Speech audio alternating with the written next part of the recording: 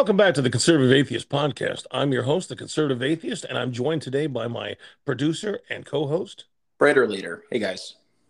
And today we're talking to a political figure by the name of Jacob Wohl. For those of you that are familiar with Jacob Wohl, and I find it very difficult to believe that too many of you aren't familiar with Jacob Wohl. He's been involved in politics for several years now.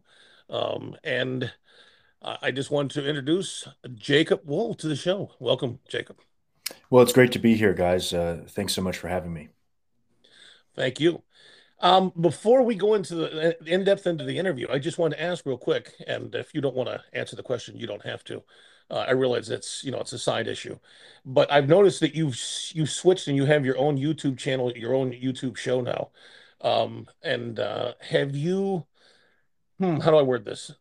So I'm not asking you to tell me anything you don't want to tell me, but as far as did you leave Gavin McInnes's broadcast system because of the alleged FBI hoax? No, actually, my plans to leave date back to a month earlier, and in fact, I announced it before whatever it was that happened. And I really don't know anything about what happened. Is the truth of the matter. When I saw the video, the first thing that I did is log into Pacer, which for people who don't know is the basically it's the system that's distributed throughout the various federal courts, and you have one account, but it allows you to log into all the different courts and search whatever records are publicly available in the federal courts. And so I logged into there and I said, well, was Gavin arrested? Has an indictment been unsealed?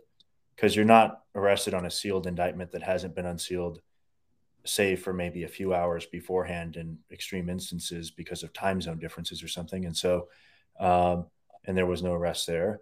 And I figured out how to search the New York courts, and there were no arrests there.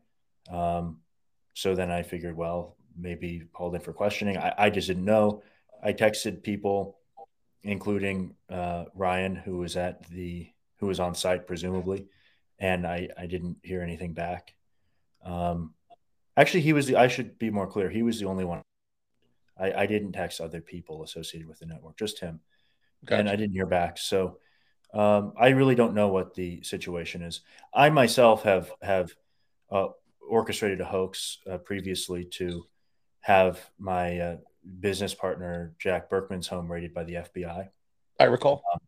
It was done for the purposes of showing how fake the Washington Post is. It was a different sort of scenario. And they reported that he was in fact raided by the FBI when he was not. And then their headlines kept changing. And then eventually they had to admit that we fooled them. Right. Right.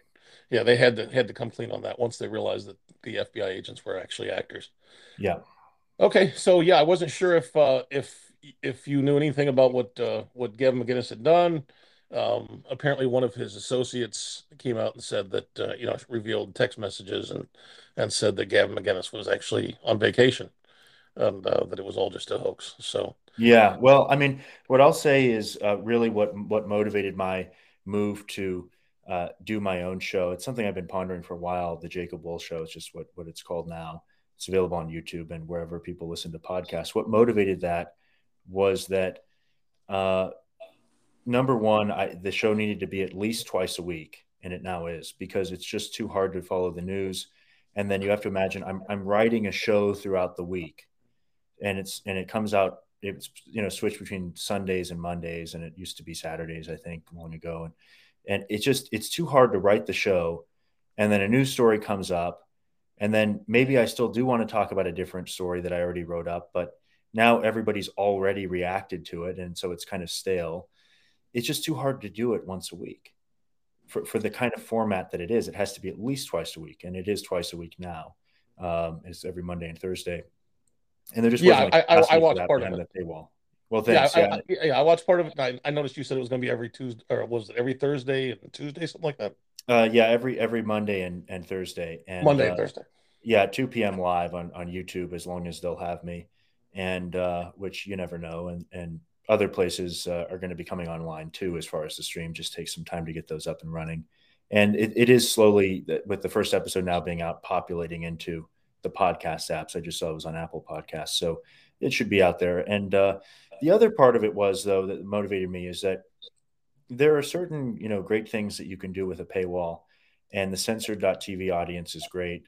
They're loyal, they're numerous, and there's utility in that, in the sense that you're not dependent on other platforms and things like that.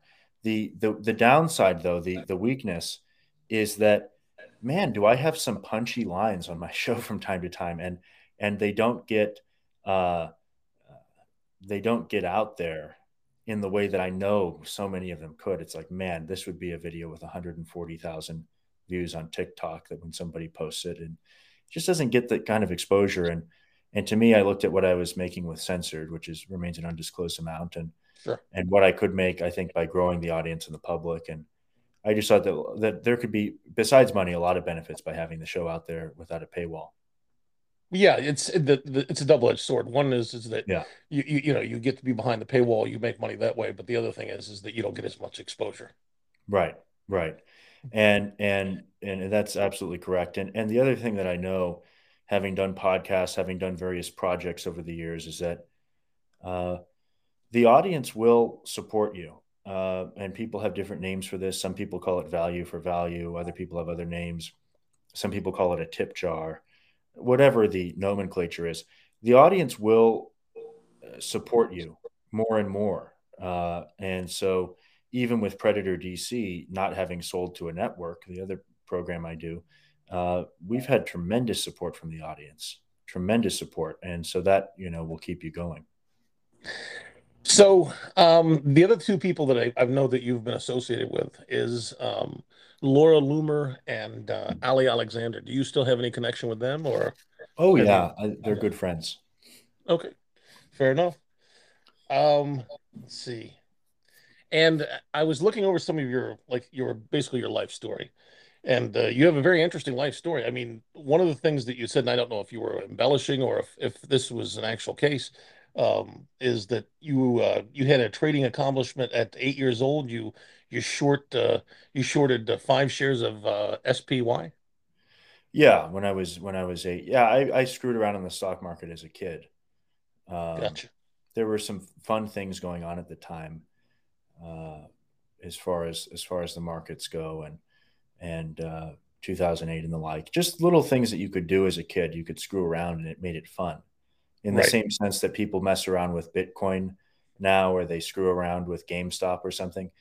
Uh, I mean, the things that used to go on with Motorola and M&A activity, and the stuff in '08 where, the government comes out and they say we're going to back the stock and not the debt, which is unbelievable. Nobody's ever done anything like that. Just reorganize the capital structure with the stroke of a pen.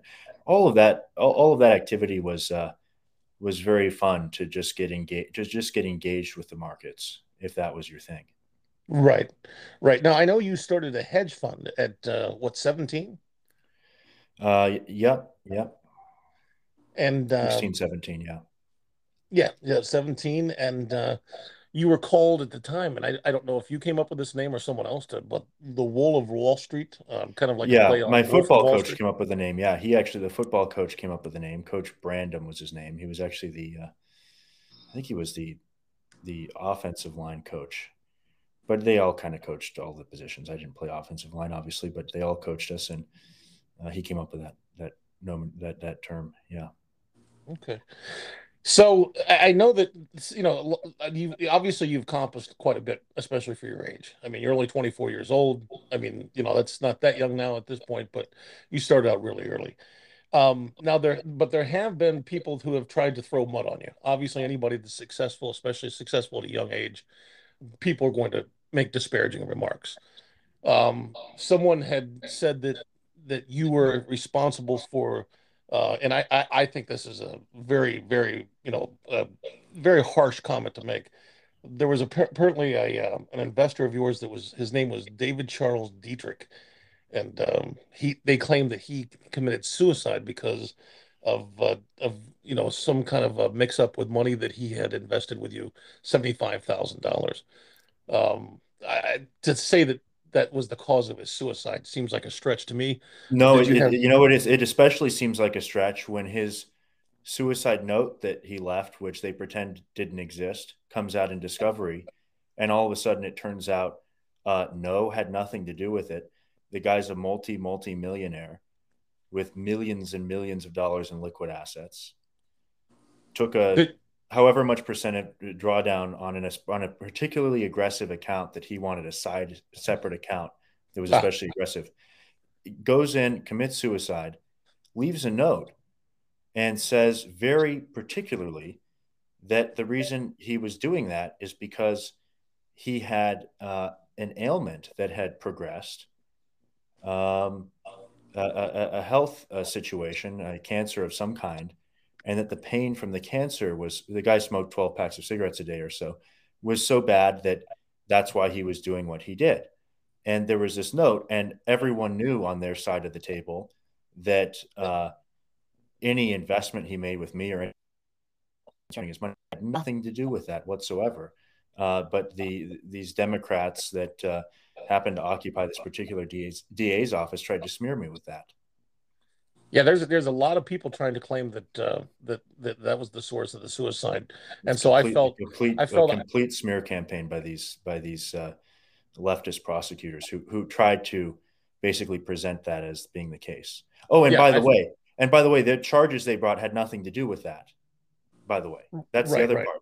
The SEC completely investigated the entire operation, head to toe, and they came out after spending millions of dollars on forensic accountants, and they said there were no grounds for enforcement action. The charges out of Riverside stem from the fact that uh, a couple of investigators from that DA's office decided that what they wanted to do was launch a sting operation. And so right. what they do is that they set up, so it has nothing to do with this gentleman in Arizona at all. They set up a sting operation. They basically pose as being, of all things, interested in investing in real estate because that's this undercover uh, investigator had some experience in real estate. I guess he had done a few real estate deals or something. So they say they're interested in real estate. I never talked to them. They meet with my former business partner, who's 10 years my senior. They draw him out to Riverside to build jurisdiction out to a county 70 miles away. They meet with him as a real estate investment at a meeting I'm not at and have nothing to do with, by the way. And then the meeting happens. That's that. Okay. Well, then 3 years later, on the day that the statute of limitations runs out, they then file charges and claim that they were offered an unregistered security, and then it turns out, well, they were actually discussing real estate. So then they say, well, maybe, no, actually, we should file attempted grand theft. And then it's like, well, there's no indication anybody wanted to steal anything. So then they say, well, then maybe it was contract misrepresentation. It's a complete hack job. It's just unbelievable. And it's just, I think it's the first instance in U.S. history where somebody's charged uh, in a sting operation that they weren't at and had nothing to do with. Well, yeah, accusing someone of being responsible for somebody's suicide's a pretty No, they just mentioned that in the complaint. It has nothing to do with their charges. They just mentioned that. no. I That's know pretty it's good. not nothing to do with their charges, but there were people there were different reporters and different Yeah. political pundits that were trying to say that the two were connected, and so Right. And that's why I felt it. to their I defense, they Yeah, just went on what was in this complaint that was slapped together by these prosecutors who engaged in rank corruption by um, not mentioning that they knew. If they're going to mention that, why not mention that they know that, oh, by the way, he left a note and was very clear that it had nothing to do with any money. It had to do with his health. gotcha. Yeah. Okay, so at age 19, you entered into politics. Is that right around 2017? Yeah. Because what happened was I had a get together at my home and I met this guy who was kind of interesting to me, who people know as Baked Alaska or Tim Giannette. And he was there. He was a friend of a friend, I guess. And he was there and he said, you ought to do this thing tweeting. You'd be very good at this. And I said, well, maybe I'll give it a. sort of towards the end of the election cycle. Now, I was kind of loosely involved in politics. In fact, throughout the 2016 cycle, I appeared on CNN a couple dozen times and HLN, and as a sort of the young Trump supporter is what I was cast as. And so I was kind of the young surrogate for the campaign and did that. And my father was a surrogate for the campaign in a more general capacity, mostly on Fox News. And so I did some of that, but I didn't tweet. I wasn't online. I got online.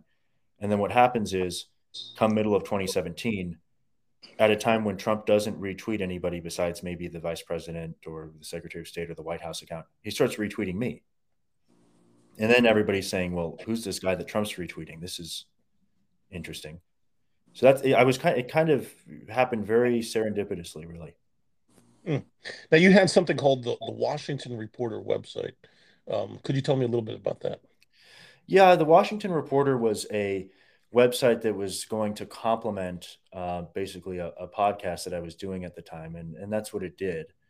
Uh, in all the time that I wrote for that site, I think that maybe the one notable thing that stands out to me was because a lot of it was just chasing stories other people were covering. But the one thing I think I revealed originally was the identity of the FISA judge that signed off on uh, these various FISA warrants that took place throughout the Trump campaign against Carter Page and others.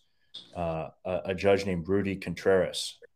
And to that point, nobody even knew the identities of any members of the FISA court, save for John Roberts, who, as the Chief Justice, serves as kind of an administrative member of the FISA court. So they knew that. But otherwise, nobody knew. And the other one, well, I guess there's one more. The other one that stands out for me is I identified somebody by the name of Stefan Halper. And Zero Hedge gave me credit for this. And the reason I found out is I went digging through DoD contracts, because a lot of these spook types will have DoD contracts. They route the contract through DoD to keep it hidden. Maybe it's actually a CIA contract or an FBI contract, but they route it through DoD. Mm. So now I know that at what point did you become partner? What point did you partner up with Jack Berkman? Because I know Jack Berkman was involved in a lot of politics and different things before he met you, and then it seemed like you guys somehow got together and teamed up. What brought you two together? Well, what brought us together is that I was running a private investigative firm on the West Coast, um, called Surefire Intelligence, and despite many of the media's claims that it had existed, uh, you know, long before they claim it didn't. It existed back to like mid 17. And Jack Berkman became one of my clients through a referral.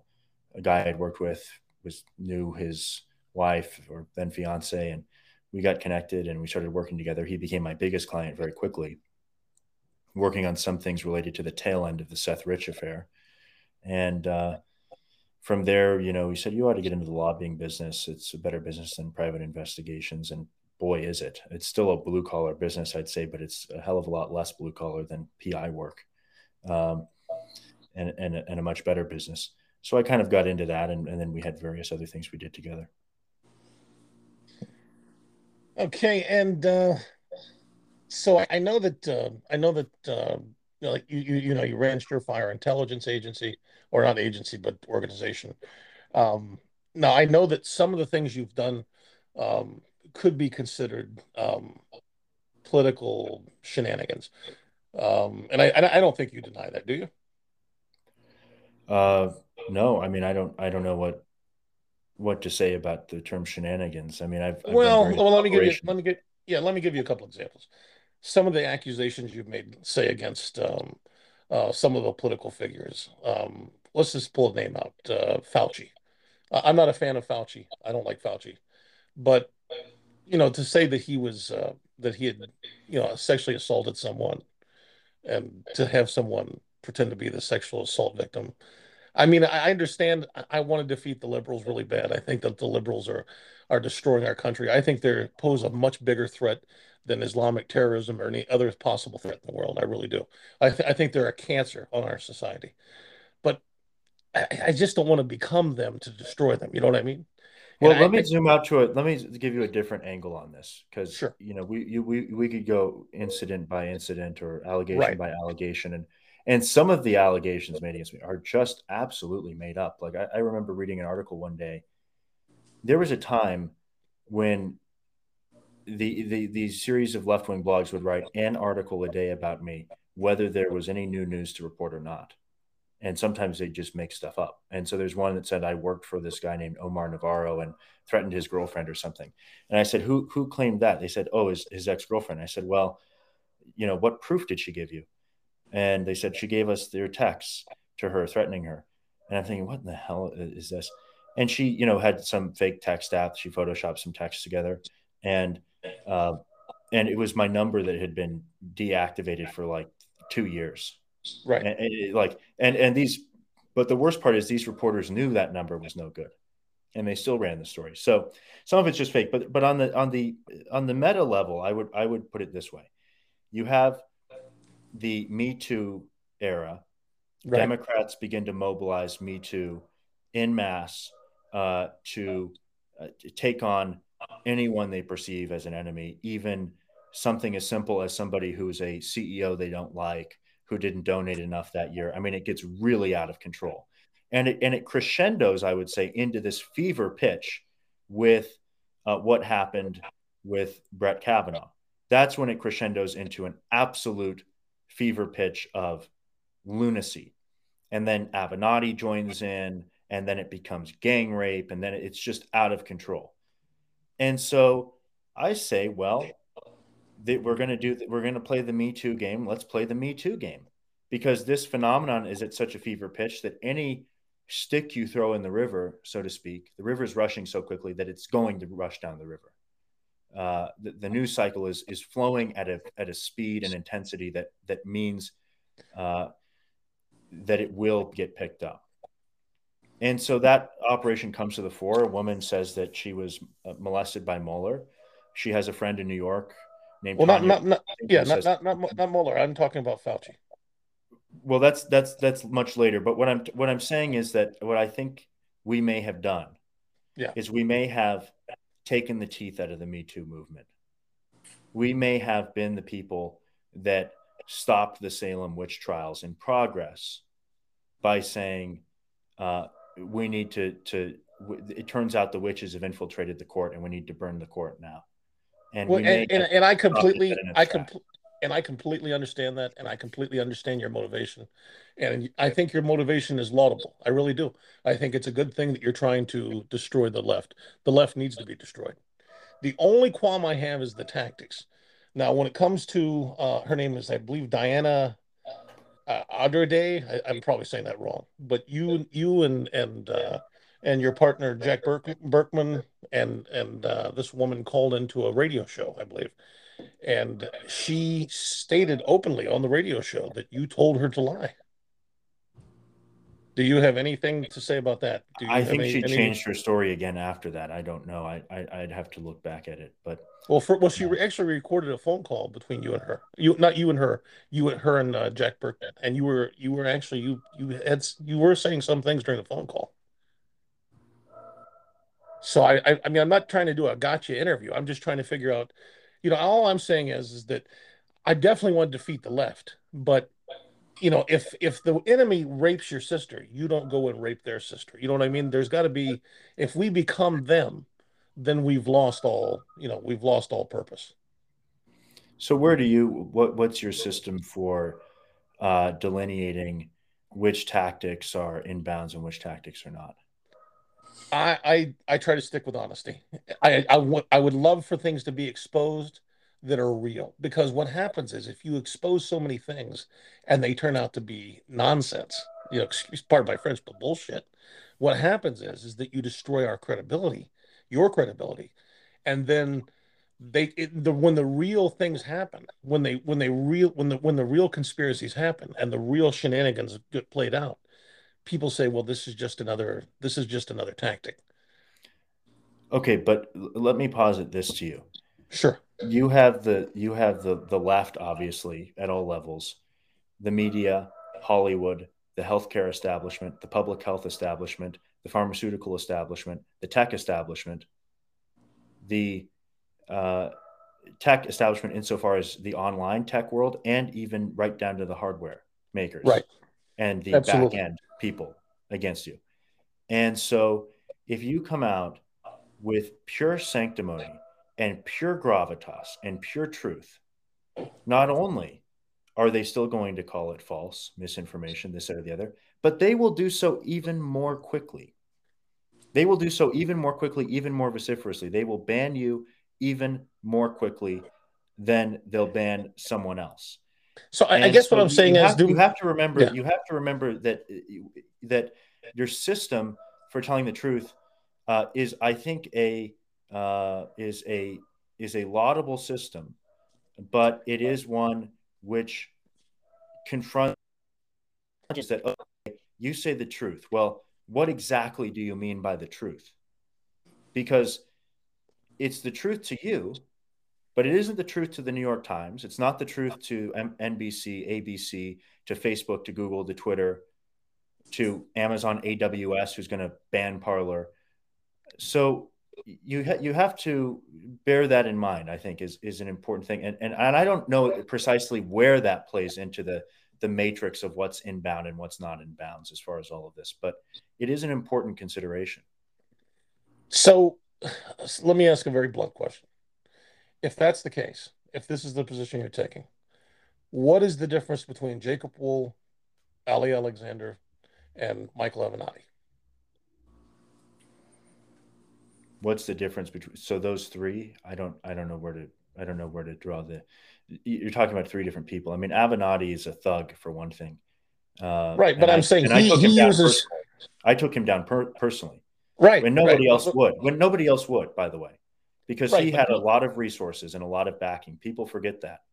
They yeah, but quickly forget that Avenatti was the front runner in the 2020 but primary. Jacob, he was doing this. He's doing this. He was doing the same things that you're doing.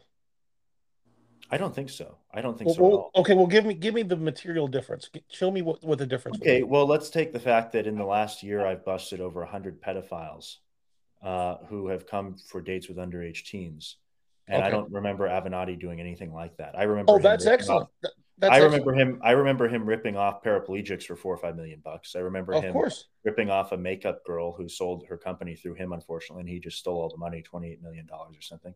So I think there's a huge difference. he's a horrible person, and if you took down pedophiles, that's wonderful. That's it. That you can't But ask for more. it sort of gets into this, right?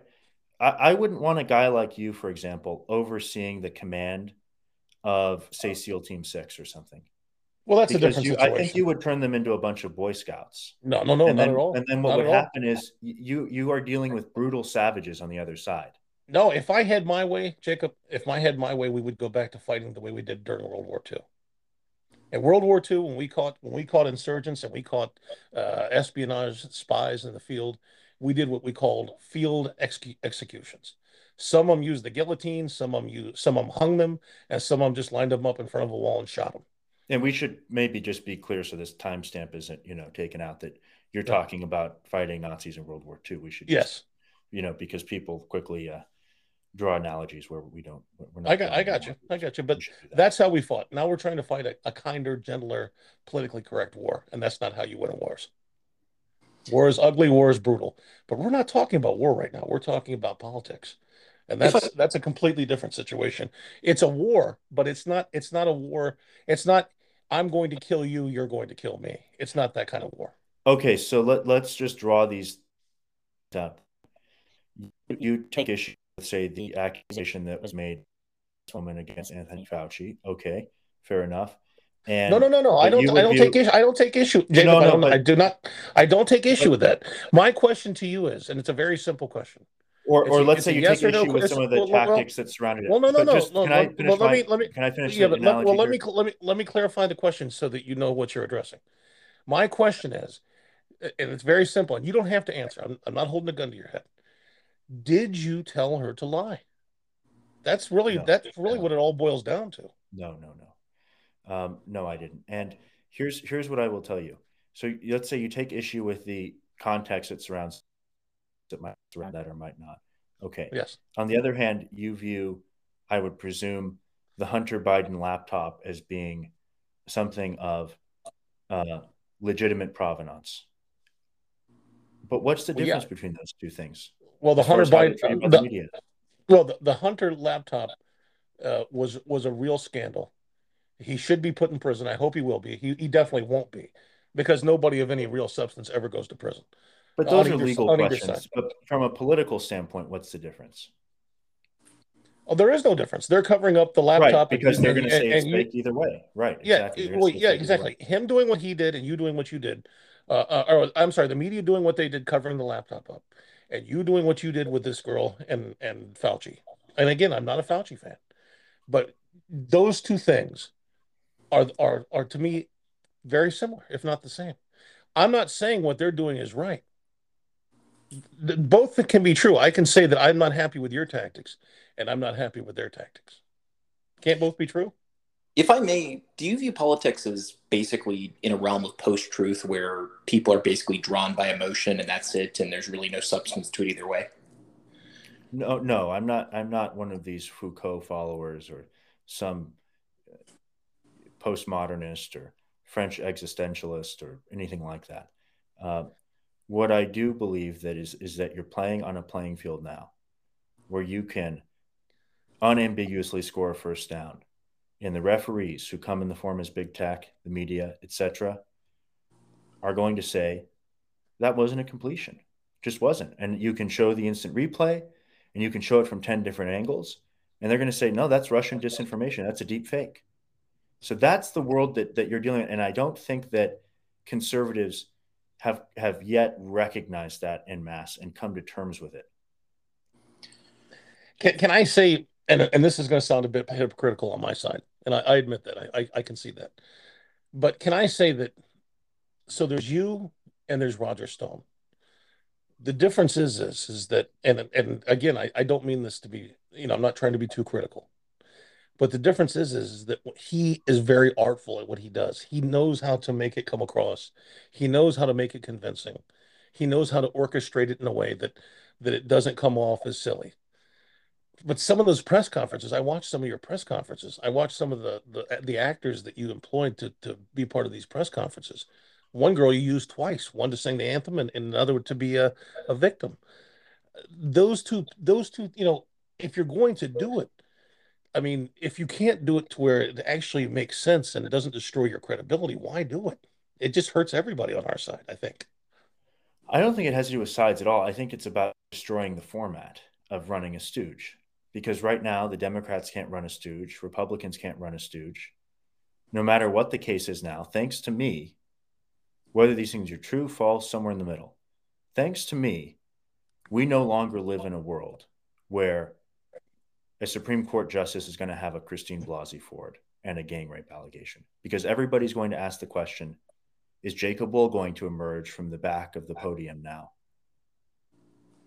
And the format of the stooge operation in politics, which has existed for a long time, by the way, with Gary Hart, that was a stooge operation. It was easier to get away with the stooge operation in the days before the internet and camera phones, etc. So the format is now destroyed, and that is a huge positive for the country. You can't run a stooge anymore. Can't do it. Was your point? I'm confused on this because I guess in some sense it seems like you're conceding that a lot of it's stooge worthy, but I'm wondering if you say that they can't run a stooge, does that mean that you're going to stop, I guess, what some people view as kind of pernicious antics? Well, what do you guys think of Predator DC? Do you think that's pernicious antics? Well, is that the one where you said it? I'm not totally familiar with this. Is that where you said that you exposed a bunch of pedophiles? Yeah. Okay. Do you think that's pernicious antics? Because I mean, I don't know, when a teacher goes to jail who's molested over 300 children and he's standing naked in our living room. I mean, what is your allegation? Is he Well, I not guess the actual teacher? Is he not the actual person? I mean, well, exactly. what's the But problem with that? I understand what you're saying there, but I would say that it seems like a lot of these accusations where you said hundreds, where it seems like you explicitly catch them red-handed. And I guess my question would be, what happens in another case where, let's say, it's not explicit, and let's say there's some ambiguity as to what happened, and then the media posits, oh well, this Jacob Wohl is involved, so how can we trust that he's claiming that someone's a It's totally non-ambiguous because there's a clear paper trail. that's saved with a forensic law enforcement grade program. There's tapes of them on the phone with the decoy acknowledging that she's underage. And then there's the video of them walking into the home and doing whatever they do, bringing dildos, bringing sex toys, bringing whatever they're bringing, booze, drugs, ketamine, pot, coke, meth, to molest an underage teen. In some cases, bringing a kill kit to kill the underage teen. And so there's nothing ambiguous about that at all. Now, if you talk about, you know, most child molestation cases are not brought as the result of sting operations. They're brought as the result of a kid telling a story. And that's very tough because it's hard to put an 8-year-old on a stand in court. It's always difficult. So those are not things that I'm involved in whatsoever, obviously, because I don't go around interviewing kids, asking them if their softball coach molested them. That's not my job or my role. What we do, however, is we put decoys online, posing as underage teens, complete with their high school IDs, complete with a cover story that's impenetrable even by the most sophisticated people. I mean, we busted a federal judge who resigned from the bench, Scott Bain. I mean, that's real. That's not. There's no debate about whether he's still on the federal bench or not. But Jacob, that's great. That's wonderful. I'm glad you're doing those things. What I'm trying to get through to you, and you're a smart guy. I know you have to see what I'm saying. Is that the other things that you do that aren't as straightforward and upfront and honest hurts your credibility, no matter how good the things you're doing are, and the things you're talking about are very good.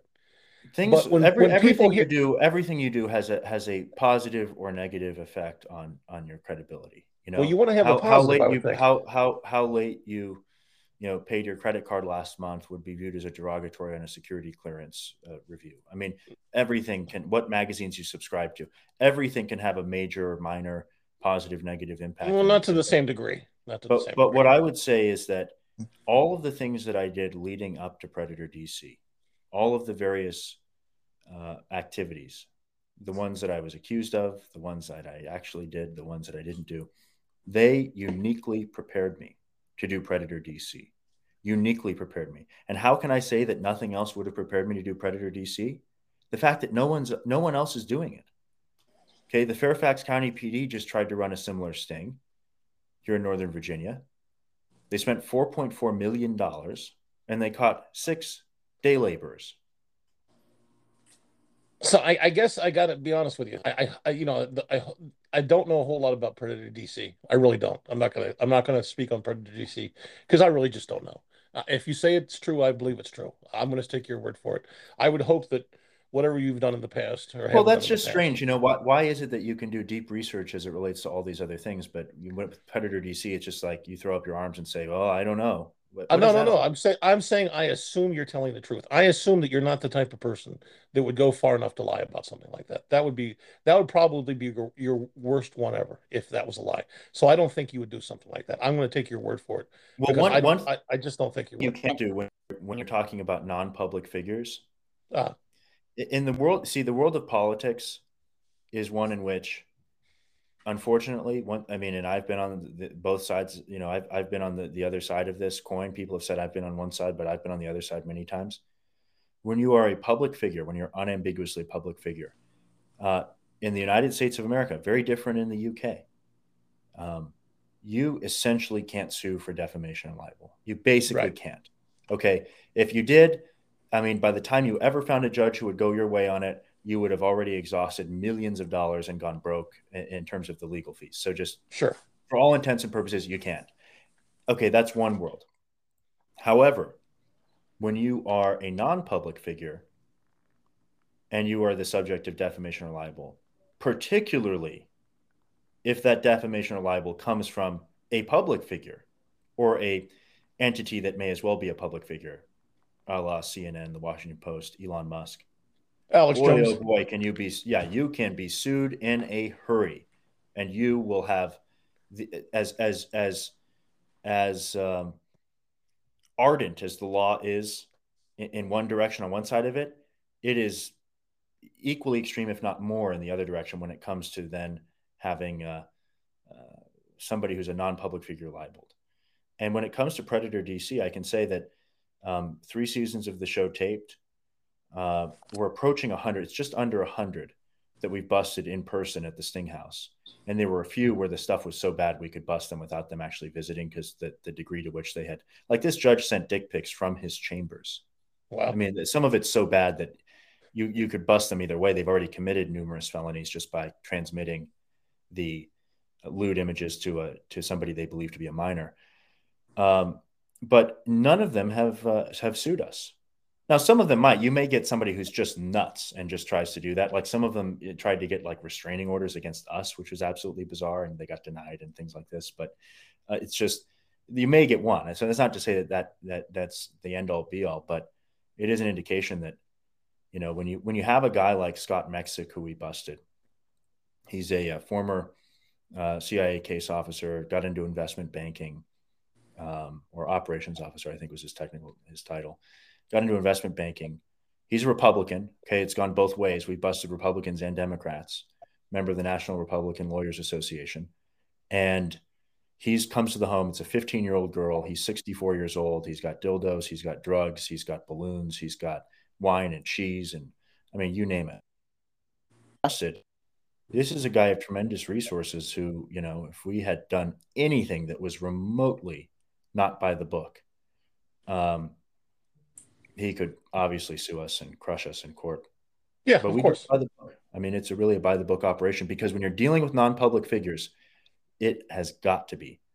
And in fact, I will tell you, when we're running these sting operations and we are even a little bit, if there's even just 1 degree of uncertainty, like there's been instances where a guy's coming to the Sting House for the date, and we're like scrambling, we're putting the clipboard together, and we're highlighting the best hit text messages, and we're pulling the research report on their job and all that stuff and what they do.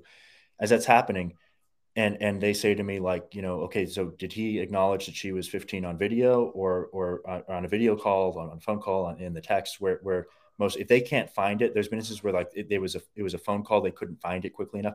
I said just tell him you're vomiting and cut him loose.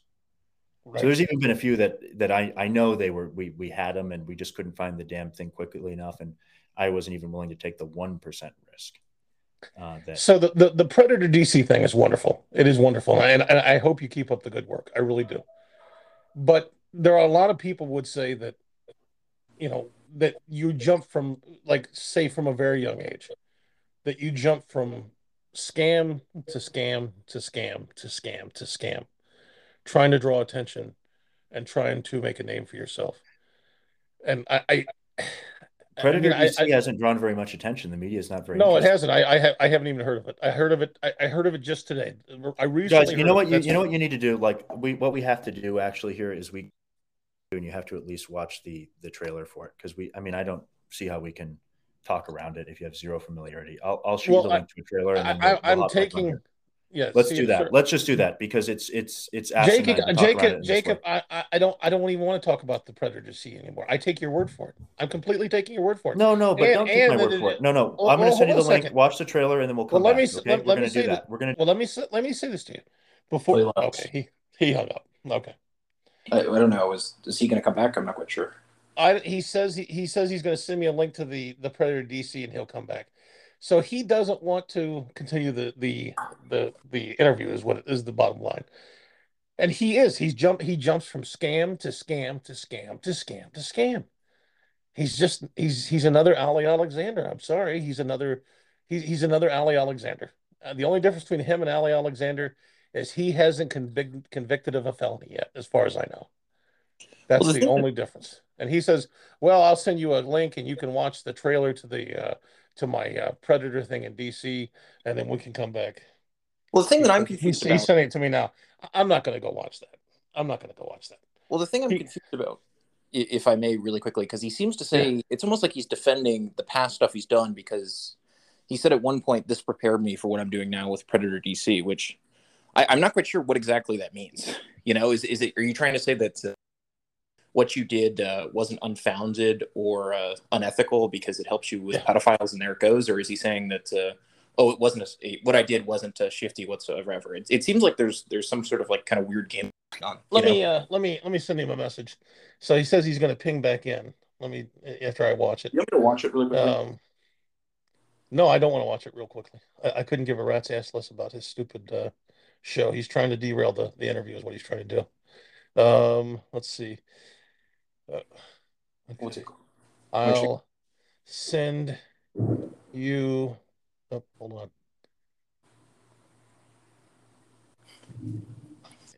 DC. New join link after I watch it. Well, it says here the trailer on his YouTube. It says that it's 30 minutes long. 30 minutes. Uh, What does he expect us to do here? the trailer's 30 minutes. The trailer's 30 minutes long. It says the pilot episode for it, which I'm not quite sure if that's what he's. Oh no, he just said watch. No, he just said watch the trailer. Oh, okay. Okay. I'll send you a join link after I watch it. Let's see. I'm letting everybody hear what I'm telling him. Is it okay for me to broadcast the audio of the trailer as I watch it?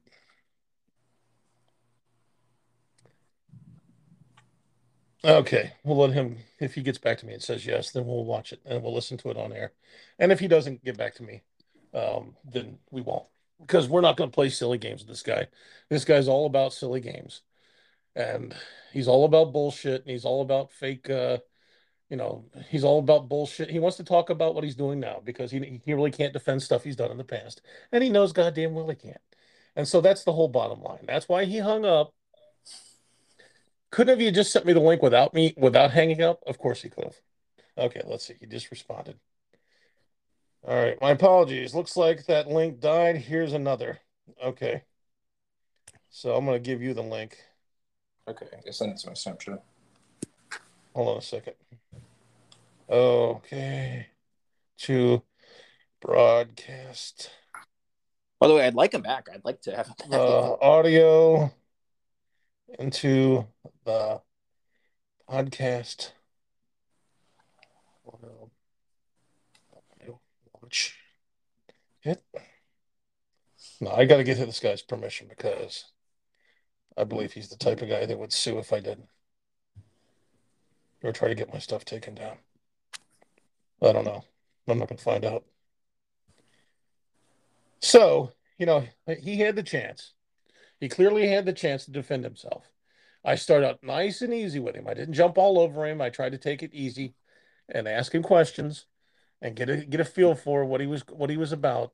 And so when the interview started not to go in the direction he wanted to go, where he got to stroke his own ego and talk about what a great guy he was because he was catching predators, that's when he decided to hang up and disconnect. He didn't have to do that. That was his choice. But that's exactly what he does. And that's what I said before he left. It seems like since he was a young boy, he's still, I mean, I'm an old man. I'm almost 52 years old. So to me, he's still a young boy, but he's 20, even though he's 24. But to me, hold on, let me see what he says. You bet. Okay. All right. Go ahead. I'm going to give you the link.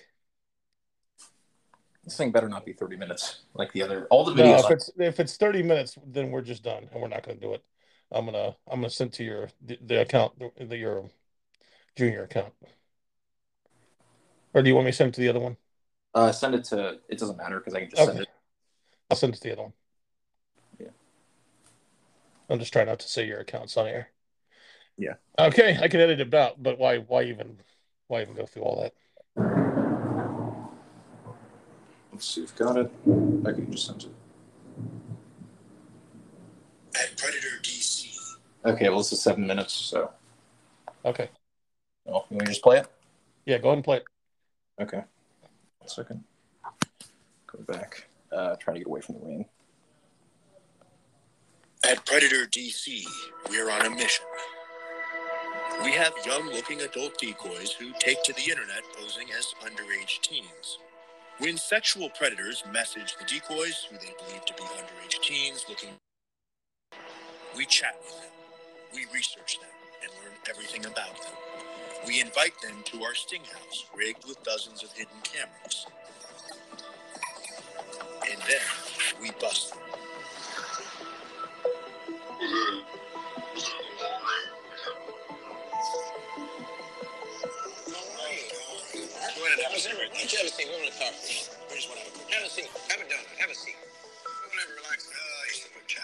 Cover up. Do you want to explain yourself? What are you doing here? What are you doing here? The young lady invited me. What is the young lady's name? Claire. How old is Claire? She said 16. She said 16. You're an engineer. You're a professional man. And you're getting naked to the point where you need a towel for a 16-year-old girl in high school. Now, what kind of engineer are you? Civil engineer. Who do you work for? The state. State of Maryland. You work for the state of Maryland. What would Governor Larry Hogan think?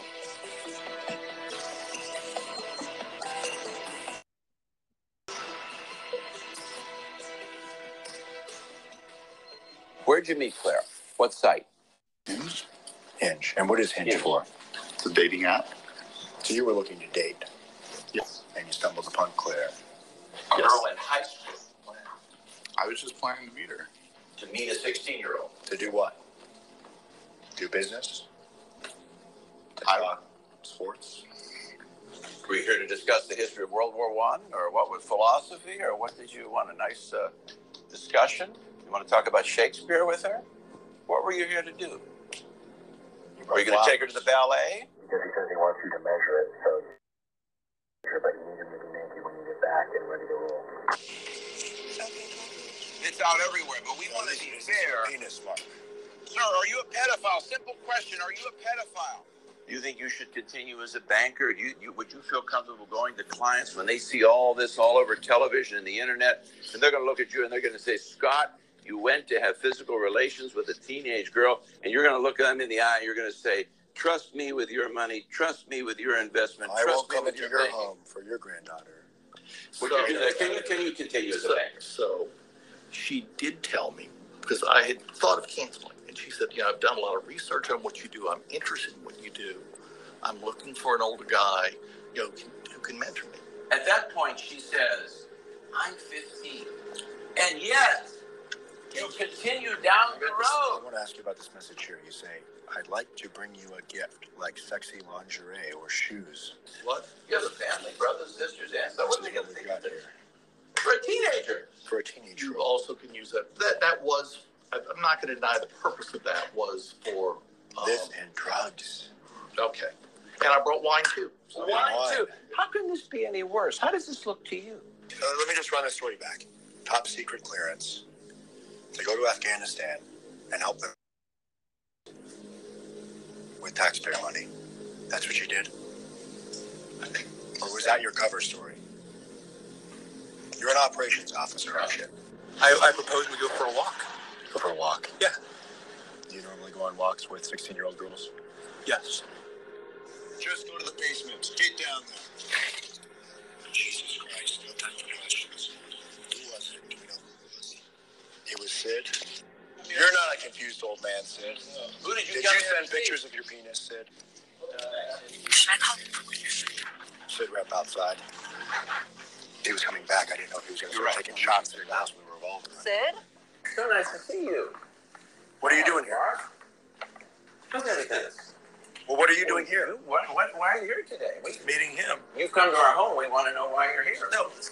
We need to know why you're here, Mark. Did you come to have sex with an underage? No, I just came to meet him. How about you all get the transcripts right here? You're talking in detail about anal He said sex. he wasn't underage. No. He said he was 16. You think that it's okay to have sex with a 16-year-old Well, I boy? didn't say I was going to have sex with him.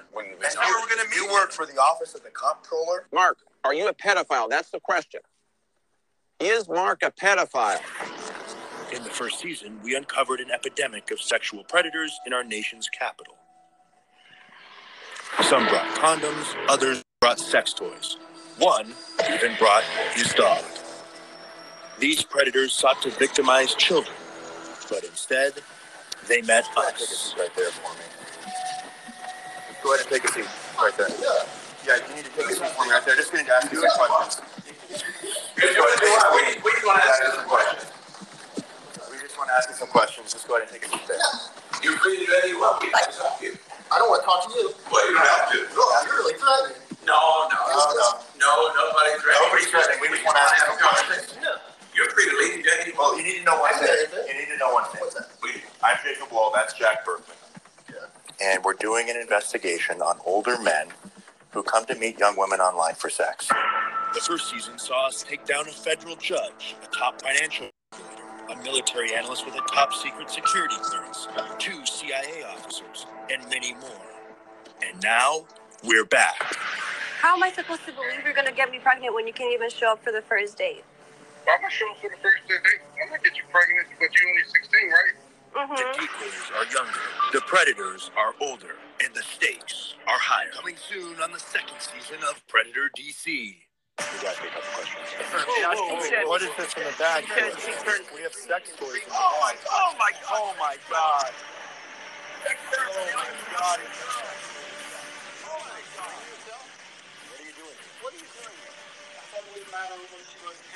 Where's my clipboard? You said you're a great little spoon size for him, so he can spoon you tonight after you guys have sex. Oh, trying to understand. You come to our home tonight, we'd like to know why, and we'd like to hear your side of the story. Anastasia, focus. Eye of the tiger.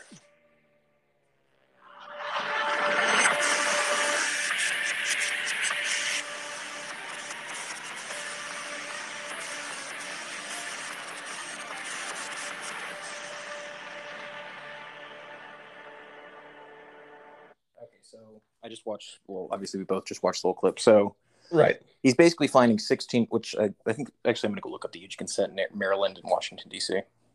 Yeah, do that real quick before we get back with him, because if they talk to him sexually over, regardless of what the age of consent is in those states, if these guys sent sexual messages to them online, that's illegal by itself. That's a felony. So Okay.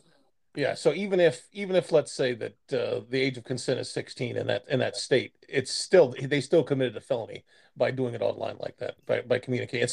It's like porn. You can't just because a girl, the laws are very strange. In most states, the age of consent is 16, but if so, you can have sex with a girl at 16, but if you send her porn or if you have her participate in porn, you're going to go to prison. So we have very convoluted laws in this country, unfortunately. It doesn't make sense. They should be either 18 is the adult, 16 is the adult, or choose. This doesn't make sense. Okay, looks like Jacob is back with us. Jacob Wohl, are you back? I'm back here. I think. Okay. Let me just make sure the mic is selected. May have selected the wrong mic this time around. Well, I can hear you nice and clear. Same thing as last time. Okay, So. same as before. Okay, then it's working. Sounds exactly the yeah, same. you were mentioning, so, sometimes the decoys are 16, 15, 14. It depends on the particular guy. And the stings take place in different places. These guys are from different places. So like Virginia's 18. Right. And then, some of them are crossing state lines and this, that, or the other.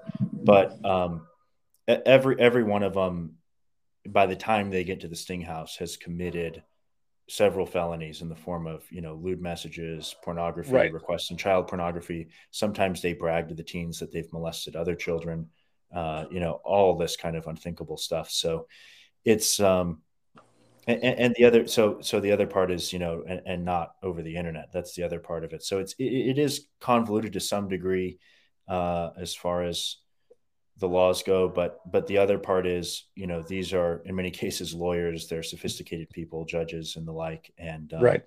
and all of them act in a manner, they not only not acknowledge the age, but they acknowledge that they know it's illegal. Well, not to mention the fact, even if let's say for some reason, and this happened in a lot of cases with To Catch a Predator, even if for some reason at the end of the day they're not able to be criminally prosecuted, this exposes them to the world.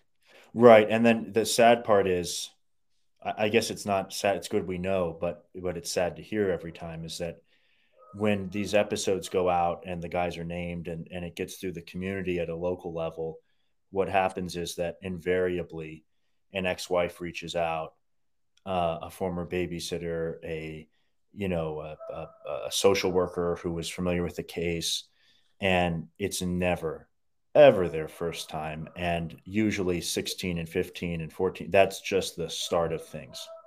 Right.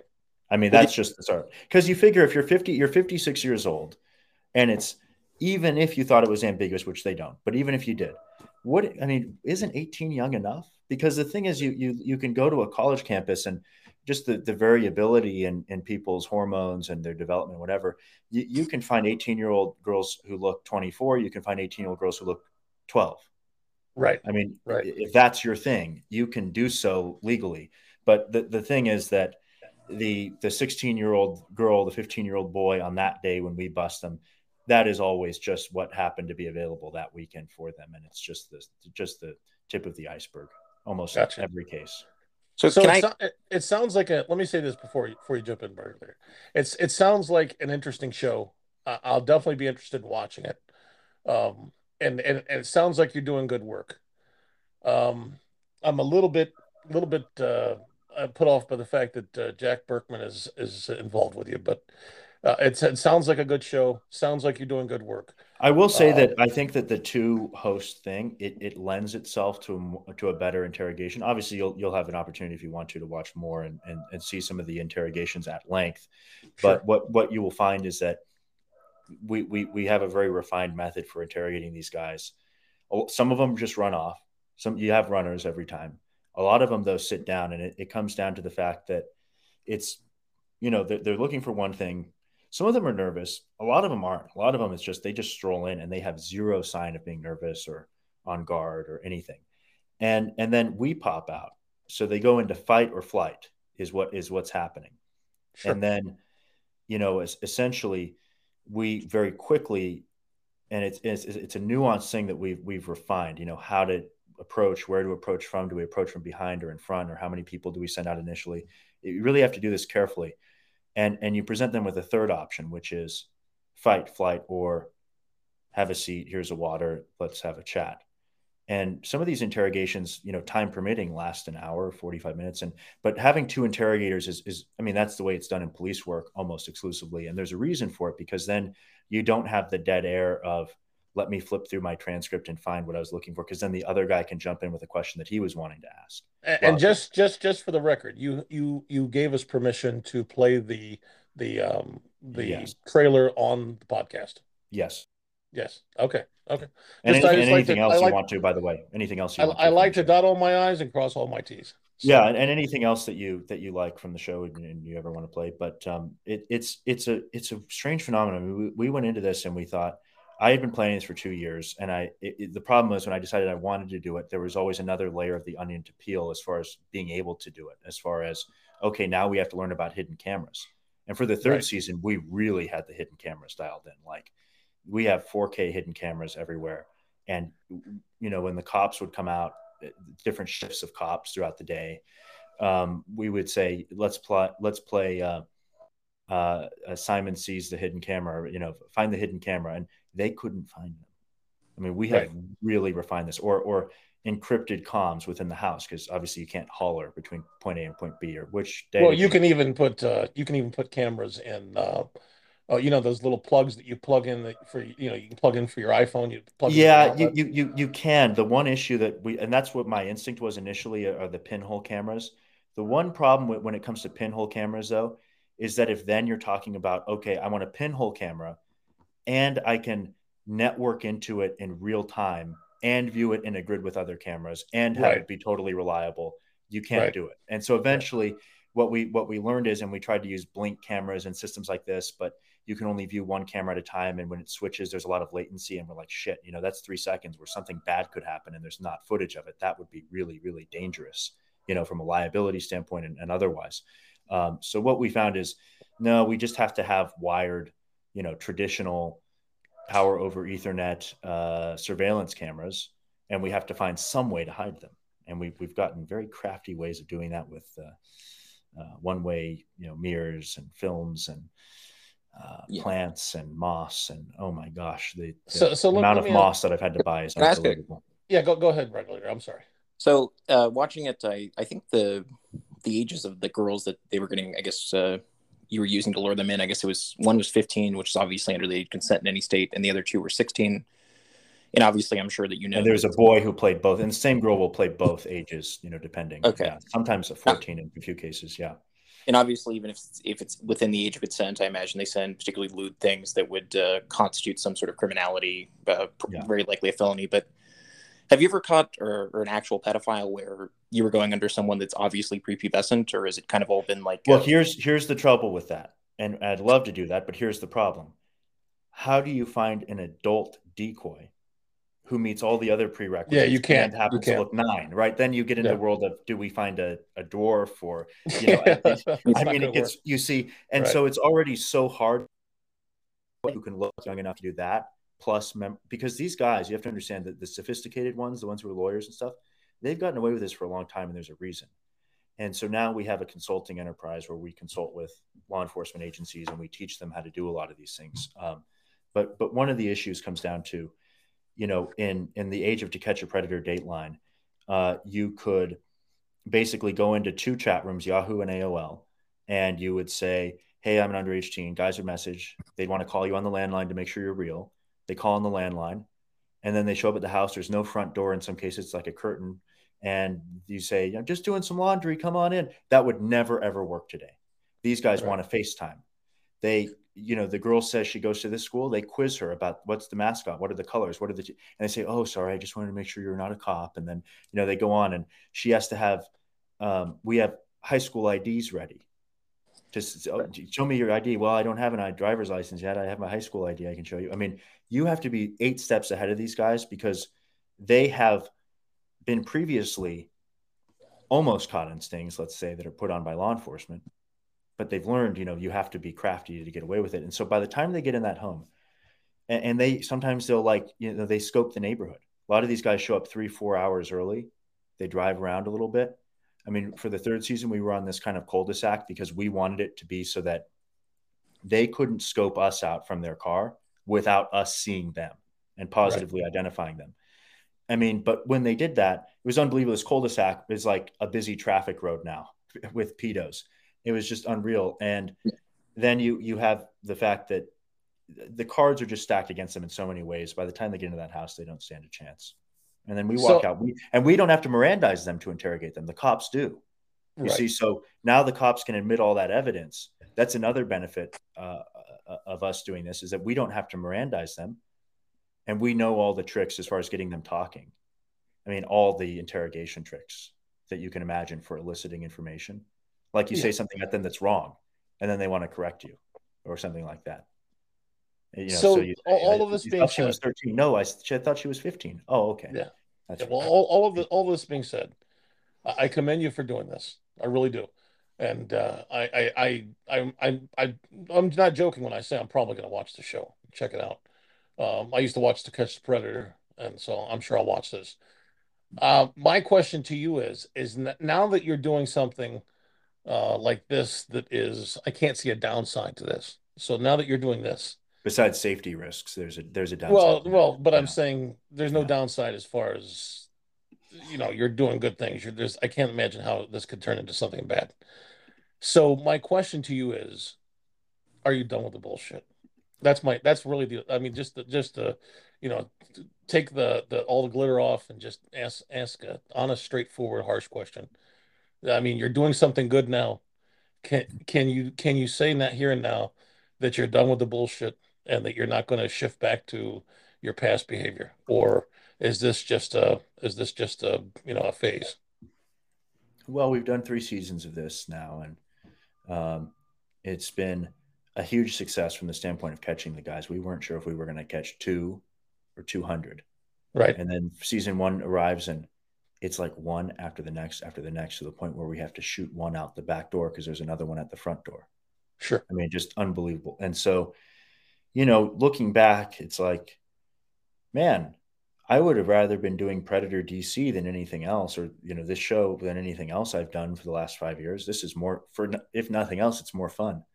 Right. But there is the reality that, to give you an example, I asked this because 2020, because the elections are coming up, the midterms, but even more importantly, the 2024 elections coming up. And so while we talk about the DC Predator thing that you're doing now, I think to myself, okay, this is great. I'm glad this guy's doing it. Jacob is doing an excellent job with this. Good for him. Good for the children's lives that he's saving. Good for the fact that he's putting away these perverted creeps. All this is wonderful. But is he, when it gets closer and closer to the 2024 election, is it going to be back to the political tricks? That's my question. It's a very simple Well, question. yeah, yeah, and what I would say is, so I wish I would have been doing this show, let's say, rather than anything else, for numerous reasons. But what I ask myself is there another path that I could have taken that would have landed me with the capabilities, the resources, and the network to do this as I'm doing it now? There Well, might be, there's no way to know. but I can't Yeah. imagine it because Yeah. like for example, the skills that I learned doing the fake FBI raid at 5 a.m., where I've got videographers and I've got Craigslist actors in the room, and I've got to say, move, move, move. We got to get your FBI outfits on. They don't know what the hell they're doing. They think they're there for a TV show. You know, they think they're there to shoot CSI or something. They put on the FBI jackets. They're hauling the computers in out. They're doing what I say. I get rid of them by the time the sun comes up. That was experience that I garnered. That if I didn't have that, I couldn't do Predator DC decidedly. Now, is there some school you go to where they teach you to do that? I don't think so, because the fact is no one else is doing it to this extent. Like the old school sting operations, that the catch a predator model doesn't work anymore because the technology's new, FaceTime, things like we talked about that. So I don't know. So you say, do you regret it? Well, it landed me here. So do you regret it landing you here? No. And I think that on balance, my contributions have been very positive. I really do. I think, between Predator DC, taking down Michael Avenatti, bringing to the world the story that Ilhan Omar married her brother, and everybody called us nuts and conspiracy theorists. And then slowly they started to come around on it and acknowledge that it was true. And a number of other things. I really don't have any regrets. And I'm very happy about the path I'm on now. Well, And setting aside the past, forget about the past. The past, there's no point in crying over spilt milk. What's done is done. Setting aside the past, I'm not asking you about the past. I'm not asking you to apologize for the past. You've done what you've done. You're the one that has to live with it, whether it it benefits you or hurts you, benefits the conservative movement or hurts the conservative movement, whatever the case may be. What is done is done. So I'm not even focused on that right now. My question to you is, again, are you going to get into the political bullshit again of dirty tricks the in only the thing I future? can the only thing I can imagine is that there's going to be situations that arise, as they have sort of arisen already, where we're going to bust people, and there could be political implications to some of the people we bust in Predator Sure. DC, and Sure. it becomes a real, in some cases, just a practicality test, and in other cases, an ethics test. Um, as far as, well, this is a tight race, and we did bust this Republican. Do we release the episode before or after Election Day? For numerous reasons. Maybe it gets more press after Election Day. I What's mean, Jacob there Wohl's there answer to are that question? well, our answer has been, and it just has to be this way, that we don't pull any punches. And the one we obviously we had to have certain elements of this cleared with counsel, as far as different laws concerning recording certain things. And, well, it's our house, but where can we put we can't put the cameras in the bathroom, obviously. So there's different things that we've had to go through with this. The one legal hole, and it's been the one thing that I've had to seal off on this show in a big way, is, and I've had to tell this to every member of the cast and crew. I say, if any one of these guys ever reaches out to you, you cannot answer the phone. You cannot respond to the text. You cannot do that, because it is almost certainly what they could is an extortion trap, where they say, I'll pay you if you don't release it. Okay. And if you even say, that could be interpreted as you were game for it and negotiating with them for a higher price. And now it becomes an extortion problem. That was the one thing. And so the hard part is, many of these people are temporary employees. And so, yeah, to some degree, I'm not responsible for what they do 3 months after the shoot, but I still don't want problems, even if it's not my fault. And so that's been something I've had to be very strict about. And, there's a guy right now, there's one of these guys right now who is from season one, way back in season one, trying to, pay us or sue us, but not sue us and pay us if we give him the footage and don't air it, and all this stuff. And it's like, we have to be 100% just, the rule is, we blast out there the news as soon as we get it, even if we can't possibly humanly edit the episode that quickly. As soon as we know the identities, because some of them you don't know till after exactly who they are because they've shielded their number to such a degree that you have to run their license plate or what have you. We put it out there as soon as we can from an ethical standpoint of getting it out there to the public. And then what we do is beyond that, we have to just stick to our guns, publish everything as fast as we can, name and shame every single person. And we haven't pulled any punches. I mean, we've busted Republicans, Democrats, independents, whites, blacks, Arabs. I mean, you name it. There's no, and it's just the way, it's just the only way I can see of doing it. And other people would argue, well, sometimes you have to hold the story. I love talking to people like James O'Keefe about this stuff because they have mental models about, as what might be described as publishers rather than what I do, a little bit different journalistic capacity. They have all kinds of mental models for when to publish stories, when to hold them, how long to wait. The journalistic ethics is it's a whole degree probably, and call it is what it should be, is a whole degree. But the only way I can see to do it to where it's clean cut and we don't have to get into questions and paper trails is to just blow it all out there. Yeah, if I may, kind of watching the trailer of it, and the really only qualm I have, and this is something I see on the right, is that they call everyone a pedophile, especially when it's the case that these are, everything from I saw, it was either 15 or 16. Obviously 15's under the age of consent, and all these people, I'm sure, consulting with lawyers, they did something sexual in the messages that is going to land them in big trouble. But the one qualm I have is that you prefaced it by saying we've caught hundreds of pedophiles, and from what I've seen, you've caught guys who were going after 15 and 16-year-old girls who obviously have went through puberty, and thus what they're doing is horrible, but they're not pedophiles. So would you want Scott Mexick coming over to meet your 15-year-old daughter? No, of course not. No, that's the point. But it's not pedophilia. He's just being a bit. That's your point of view. I mean, that's no, Jacob. Let me explain.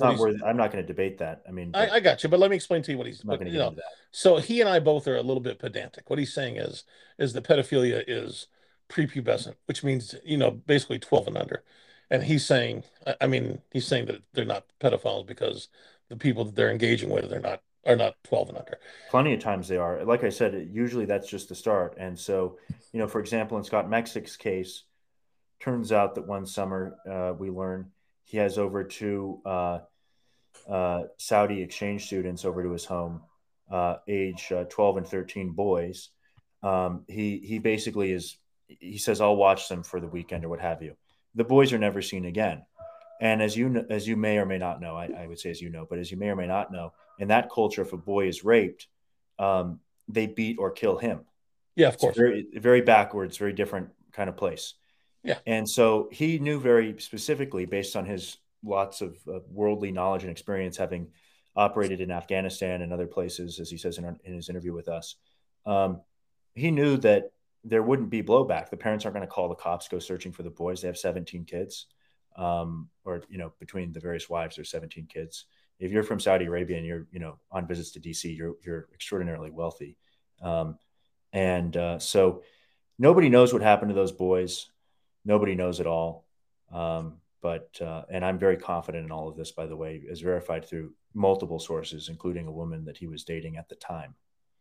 So I'm just going to say the disclaimer. I'm just going to say, let me just. Of course, this isn't your story; it's mine. Of course. Yeah, Jacob. Let me just say the disclaimer. I don't know the truth or falseness of this claim. I'm simply letting the guest speak. If it's true, it's true. If it's not, it's not. I'm not saying this. Mr. Jacob Wohl is saying this. I think that's. Right. I just think that's a good idea. Sure, of course. No offense to you. I'm just saying. I mean, need to say that. That's of course that's standard. So, in any event, that's what's going on, guys. I do have to run here though onto this call. I do have to run, but anything else here? If we can wrap, any other things I can address? I think this is it, unless Brighter Later has another question. I guess just really quickly, and you don't have to go that in depth, and I know this could be kind of contentious. Do you still have ties with Nick Fuentes? I've never really had ties with him. I've done like a debate with him in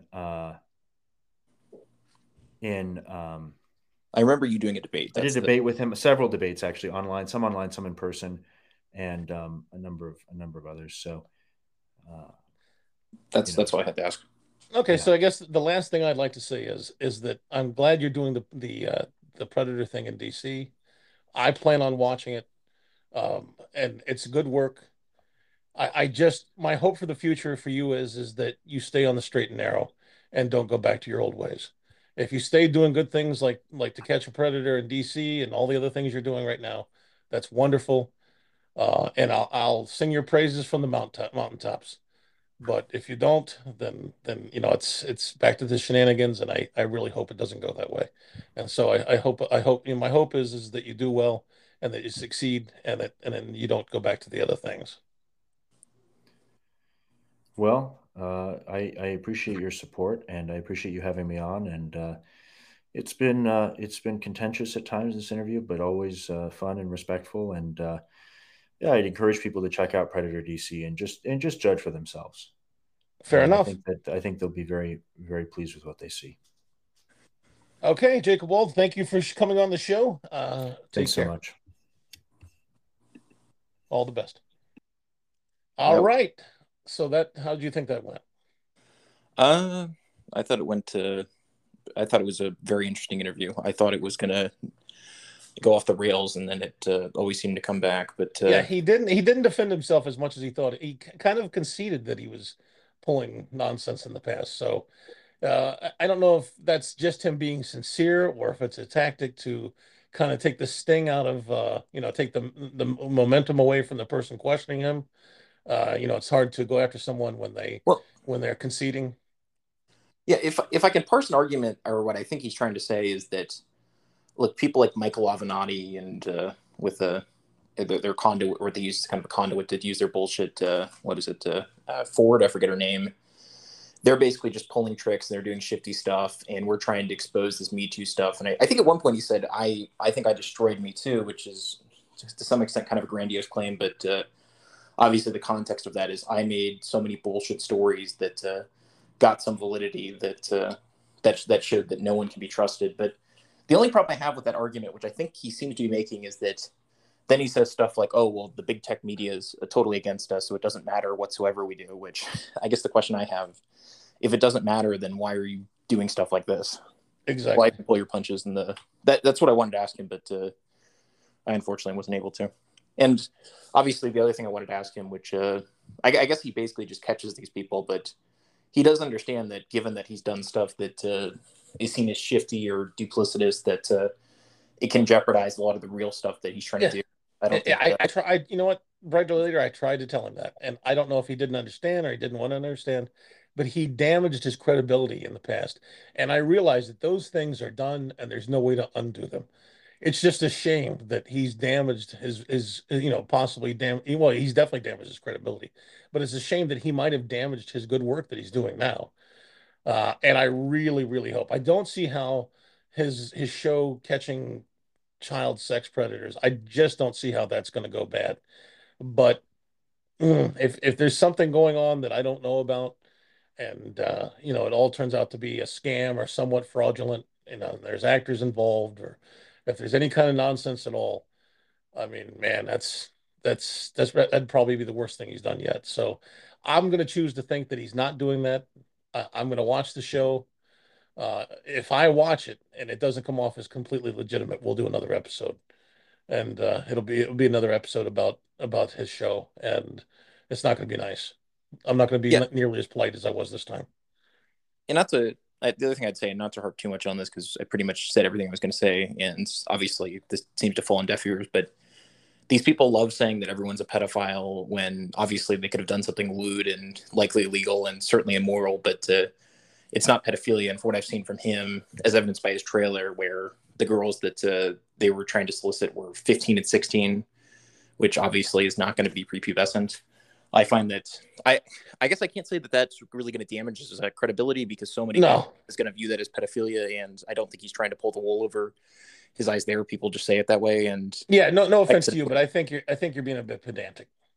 Let me just say I think it's I don't think I'm being pedantic because I think this is legally this makes a huge difference, but I understand from society's eyes where they really don't care. Maybe that's viewed as being pedantic. Yeah, But yeah. I Legally, think it's legally, unfortunate. legally, you're right. But society-wise, people see it as pedophilia no matter what. Yeah, I would say that unfortunately, I would say that society, regardless, is going to say what I'm doing is pedantic, which I think is a very unfortunate fact of our Right. society, which I got you. is what it is. But yeah, obviously, you know what I'm saying there. I do. I do. And I thought that it was going to turn into a huge argument. I'm glad it didn't. My intention is not to turn it into a huge argument. My intention was is simply to ask him questions and give him the opportunity to give straightforward answers. A lot of times, from what I've seen, doing research on this, he's not big on giving straightforward answers. And so he tried to do a little wiggling, a little worming out of certain things, but I think he gave more straightforward answers than I've seen him give in the past. And so, I have to give him credit on that, or me credit. I don't know. Depending on how you want to look at it. But when he said, "I'm going to send you a link and you can watch the trailer, and then I'll call back in," I really didn't think that was going to happen. I thought he might send the link and just not call back, or not even send the link. So I was surprised by that. I was pleasantly surprised by that. I realized he wanted to shift to what he was doing now, because now what he's doing now is laudable, and what he did in the past is disgraceful. And I think he knows it's disgraceful, no matter what he says. But it is what it is. It is what it is. It's water under the bridge. There's no changing it. When I say to him that I hope that this is a new start for him, and that all the political trickery and all the bullshit is over with, I truly mean that. Right. I truly mean that. But I have to admit I'm skeptical, especially since he's still involved with Jack Berkman. That's not a good sign. That's really not a good sign. If you're going to give up bank robbery, and you find out that Butch Cassidy is still hanging out with the Sundance Kid, it's not a good sign for the future that they're actually giving up bank robbery. So it is what it is, man. So anyway, I think we've pretty much wrapped it up. I hope you enjoyed the interview. Um, and we did our best we could do to get some answers out of him. Obviously, we didn't want he didn't want to go a case by case, and neither did I really. I wasn't going to go case by case. But he said, "Well, she changed her mind." Yeah, she said that he lied, and that he told her to lie. And then she also said that, and she said it. She recorded the phone call between her, him, and Jack Berkman, and then they called in on a radio show, and she said that he told her to lie again on that one. And then she said, "Well, somebody paid me, but I don't know who paid me. They came somewhere." She wouldn't even say where. They came somewhere and they paid me, but I don't know who they were. I mean, this is convoluted bullshit. Um, she was obviously being pressured to recant, and she didn't fully recant because, I don't know, I guess she had some integrity and didn't want to do it. But anyway, in any case, this is all water under the bridge. I just want to, you know, try to suss out a little bit if he's changed, and what he's doing now. And I think we've accomplished that. Um, I'm highly skeptical that he's really changed, but I hope. Scammy Davis Jr., aka Ali Alexander, aka Ali Akbar, is still a scamming piece of shit. He's not doing anything that's positive, and so at least he's doing better than Ali Alexander. All right, if you don't have anything else to say, I think we're going to wrap up the show with that. Thank you, everybody, for joining us.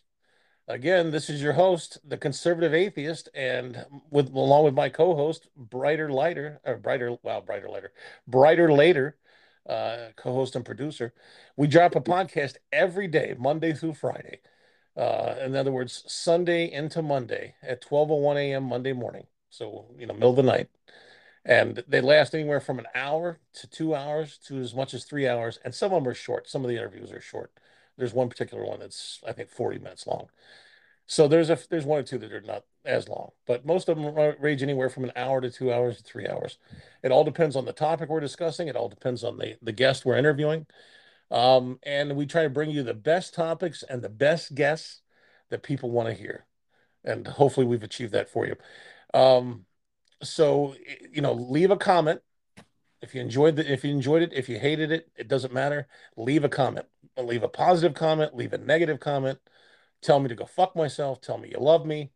tell me to create more podcasts, tell me I stop podcasting, whatever the case may be. You love my voice, you hate my voice.